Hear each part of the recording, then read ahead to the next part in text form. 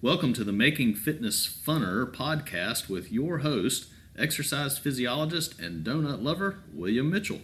Hello and welcome to the Making Fitness Funner podcast. I'm your host, William Mitchell. In our last episode, we started to look at the question that I was asked, which type of exercise is best? And last week, we looked at all the wonderful adaptations that happen in your body when you do resistance training. So I highly recommend that you go back and listen to that if you haven't already. And this week, we're going to look at the adaptations for endurance or cardio training. And before I get into that, I kind of need to go into what's the difference. What are the types of exercise? And for these, basically, we're going to say that resistance training is when you overcome a weight, whenever you pick up something heavy. And it could be just using your body weight, like you do push-ups, you do the old calisthenics, you do squats, something like that, running, going upstairs. All of these things are overcoming a resistance load.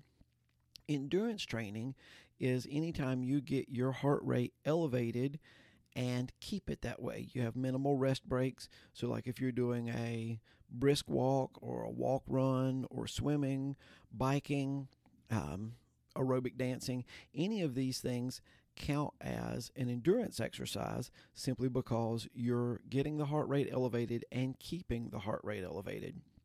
Now, there are quite a few exercises that are combinations of the two. Like if you do a circuit of calisthenic type exercise where you don't have a rest break in between each exercise, so you keep your heart rate elevated, but you're also doing lifting a heavy load or having some resistance, that counts as a combination between the two. So now that we kind of know the difference between the types of exercises, let's look at some of the benefits of endurance exercise. Now, a lot of times people call endurance exercise cardio. And the reason they call it cardio is because its main purpose is to increase your cardiovascular fitness. And it's been proven that men who go from a low cardiovascular fitness to a higher cardiovascular fitness, reduce their chances of all-cause mortality by 50%. So it means you're half as likely to die at any given time if you have a higher cardiovascular fitness, which to me is a pretty amazing thing. And continuing with the fact that it improves your cardiovascular fitness, 35% of all heart attacks are a result of low physical activity, which means 221,500 people died last year just because they didn't get enough cardiovascular physical activity. They were couch potatoes. They sat and did nothing. And so 22,000 people died because of that. And speaking of heart attacks, some of the best predictors of heart attacks are low cardiorespiratory fitness, which means that your arteries are smaller, they're stiffer, your heart itself doesn't function as well, it's not as efficient, and you have increased blood lipids. Your heart rate variability is decreased, and an increase in C-reactive protein. So I'm going to go through all of these and discuss what they are and discuss how exercise can help improve each of these. So we're going to start with our heart efficiency. Your heart rate, a resting heart rate, is considered around 72 in an adult, sometimes higher. People who consistently do endurance exercise have a resting heart rate of between 40 to 60 beats per minute, which means your heart is more efficient. The reason it's more efficient is you have a larger left ventricle.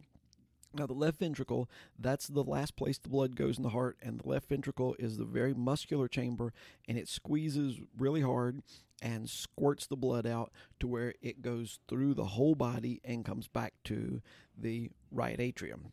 So a larger left ventricle gives you more what they call stroke volume. You push more blood out of the heart so your heart can rest more in between beats.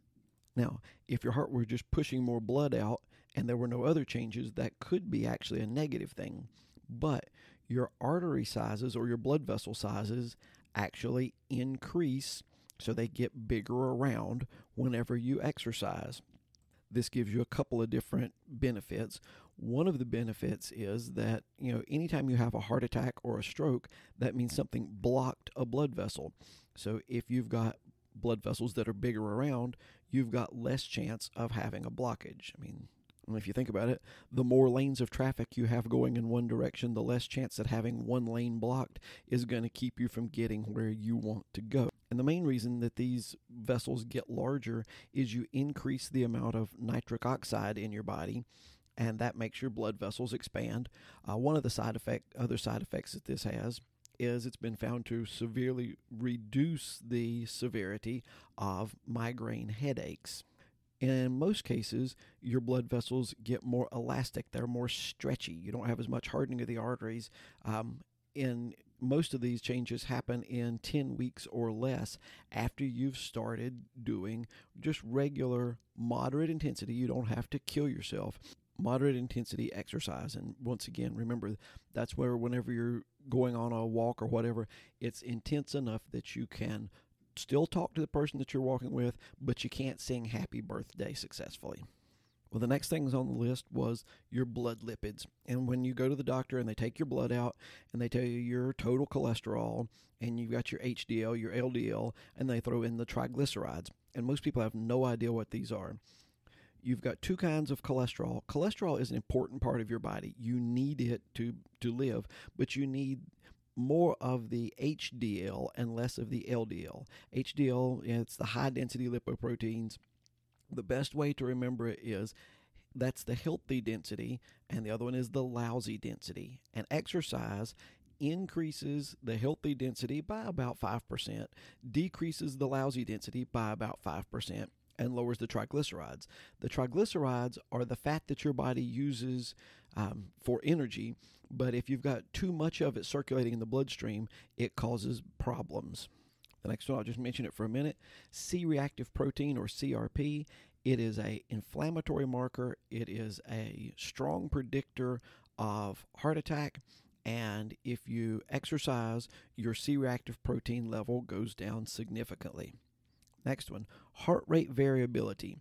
That's just how long it is between the times your heart beats. So sometimes they beat close together, sometimes they beat far apart. That's controlled by your autonomic nervous system. Your autonomic nervous system, if you remember our talk about stress, the autonomic nervous system is the one that controls your fight or flight response. So if you're more stressed, your autonomic nervous system is kicked up just a little bit, and it keeps the heart rate variability very low. This is another predictor of a heart attack. The more you do endurance exercise, the greater your heart rate variability. So endurance exercise, once again, lowers your chance of a heart attack by increasing your heart rate variability. So when we get all this information, what is the best form of exercise? And the answer is they're both equally important. You really need to do both. You need to do your resistance training because you need the strength. But it doesn't do you as much good if you're good and strong, but you still have a heart attack or you still have difficulty with your VO2 max.